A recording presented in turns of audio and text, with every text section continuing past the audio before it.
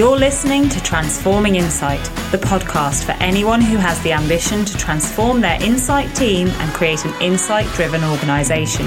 Your host is James Wycherley, Chief Executive of the Insight Management Academy and the author of the book Transforming Insight, The 42 Secrets of Successful Corporate Insight Teams.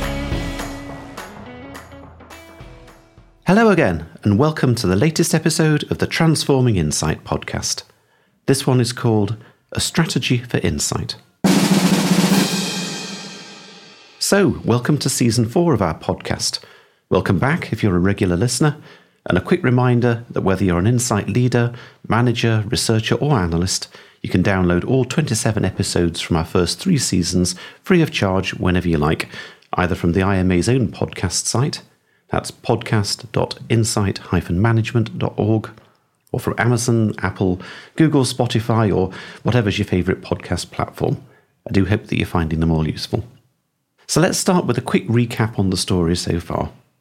In the first 3 seasons, we've explored the purpose of insight teams and the 4 principal activities on which team members should focus. If you work in an insight team and you take a progressive approach to generating new insights, focusing on underlying business issues and drawing from whatever sources of data are useful to address them, on farming insight knowledge, in other words, spending time each week talking to your colleagues in the insight team about what you've all discovered in your various research and analysis projects, joining the dots, identifying contradictions, and building big picture understanding of customer segments, markets, products, categories, brands, channels, whatever, influencing key decision makers, by taking steps to really understand senior people as people and how you can build trusted advisor relationships with them, and communicating knowledge and understanding by having a top-down comms plan and by improving your communication structure, story and visualization. If your team does all those 4 things on a regular basis, then you'll certainly identify more value for your organization and drive more change within it.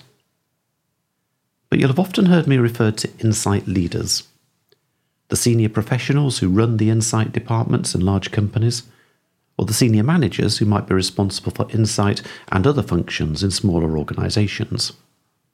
If that's you, or the person sitting next to you, or the person that you're talking to later today, then I've got a challenge for you. Is it enough just to do things better? Will rebalancing your resources between those 4 principal activities ensure that your chief executive gets maximum value for money from his or her investment in insight? Will it, over time, create an insight-driven organisation? I began our very first podcast episode by saying that customer, consumer and market insight has the potential to transform an organisation's performance, any organisation's performance. It can identify hidden opportunities in the market and increase a company's sales, customer growth and revenue far above the level it would otherwise achieve. It can also shine a light on potential threats, define tangible responses to them, and so help to safeguard an organisation's very existence. Now, spending on research and analysis tends to be quite small in relation to overall revenue and costs. Just think about how much your company's sales add up to every year, and then what your overall insight budget looks like, even when you include salaries, data, primary research spend, etc. So insight is capable of generating an enormous financial return on investment. In a large company, that can mean spending thousands to generate millions.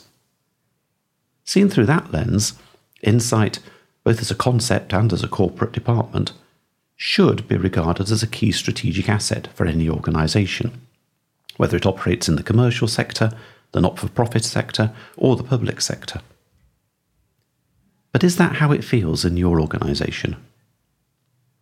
I've just come back from speaking at the Quirks conference in Chicago, and I met lots of great insight leaders and managers there, heard some really good presentations about the research they were doing, the way they were working with agencies, the way they were thinking about AI, for example, and knowledge management systems.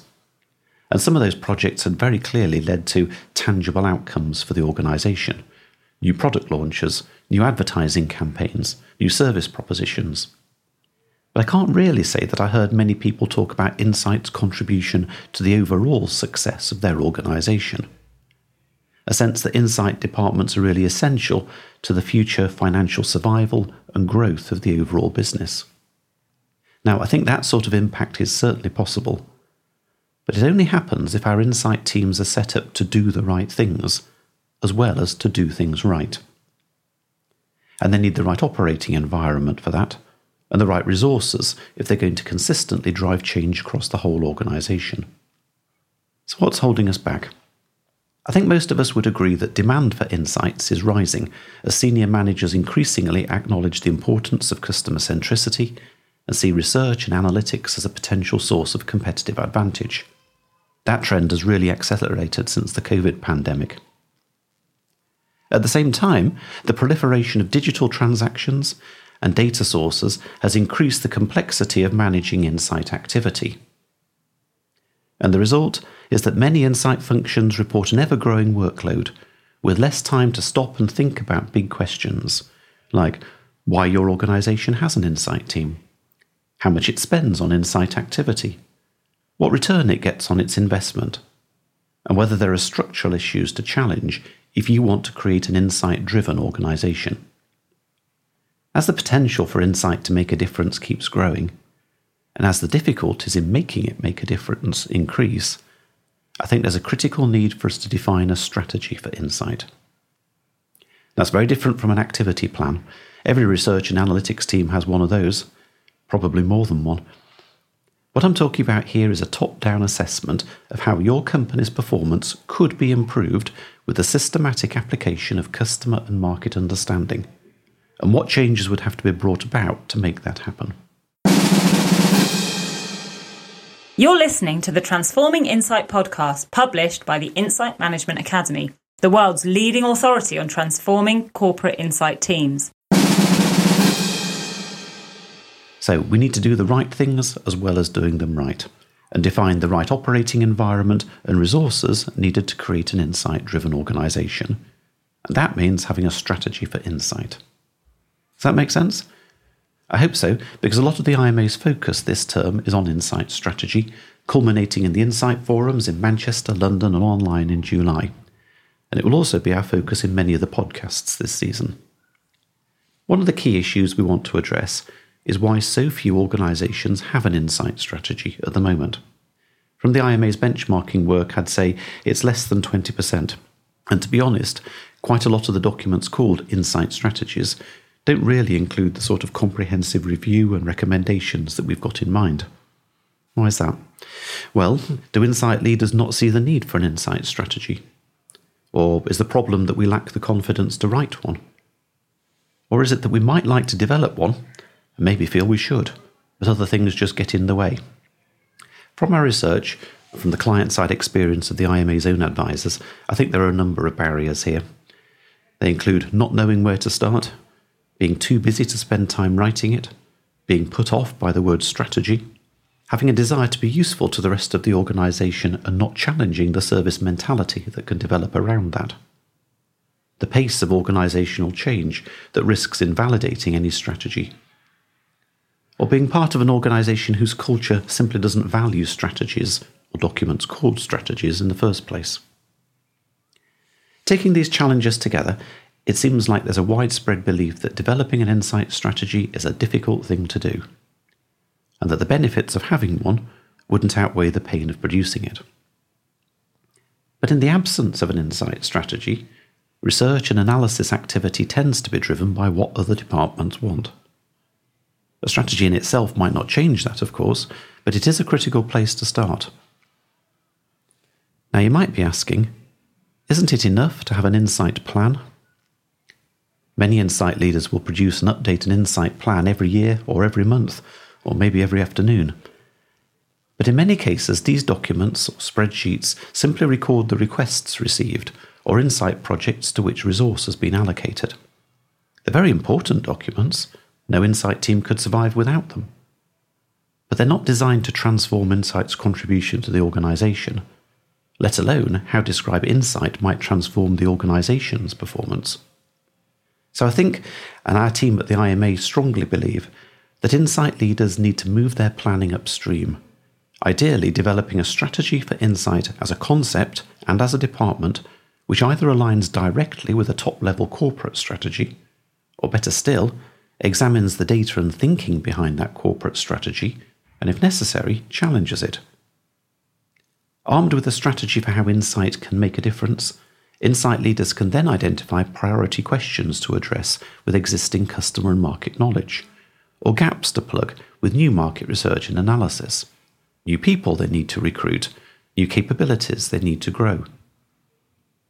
We must engage our key stakeholders at every step, of course, because there's no point in insight teams pursuing an agenda which leads to output that the rest of the big business will ignore.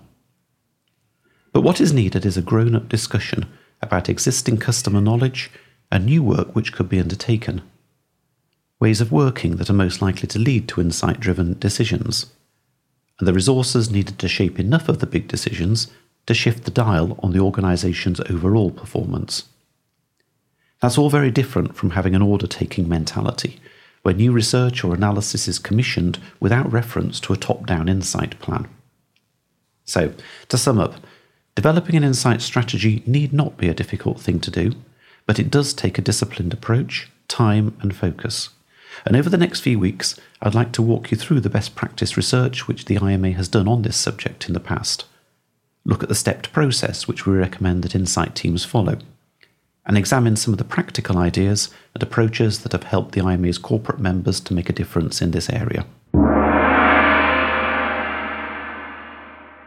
In the Transforming Insight book, I said that the 21st secret of successful insight teams is that they lead the development of an insight strategy for their organisation.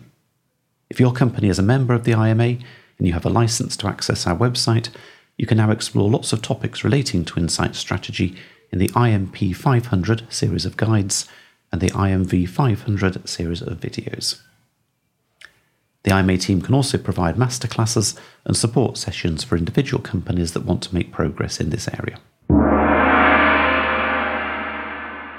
Here's a reminder of 5 key points that you might like to take away from this podcast. Number 1, taking a progressive approach to insight generation, knowledge development, influence and communication is critical, but it's not enough. Number 2, if we want insight to transform our organisation's performance, then we need to take a more strategic approach to transforming insight. Number 3, in the absence of a strategy, most insight teams have an activity plan, but very often that's driven by what other departments have asked for. Number 4, insight leaders need to get upstream, to align insight to and be prepared to challenge corporate strategy at the highest level. And number 5, developing an insight strategy is not necessarily that difficult, but it does require a disciplined approach, time and focus. So if we're going to write a strategy, what should it include? Well, we'll clearly need a vision of where we would like to get to, the options for how we could get there, and an implementation plan for us to make it happen. But before we can take decisions about any of those things, we're going to need to do something that we should all be really good at, some analysis and reflection. And that's what we'll look at in the next episode of our Transforming Insight podcast.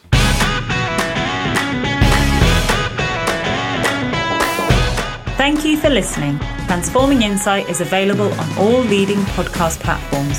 Subscribe now to get notified when the next episode is released. Check out all the resources in the show notes and sign up to our email list. The Transforming Insight podcast is brought to you by the Insight Management Academy, who reserves the rights to the content. For more information on any of the ideas discussed in the episode, please visit www.insight-management.org.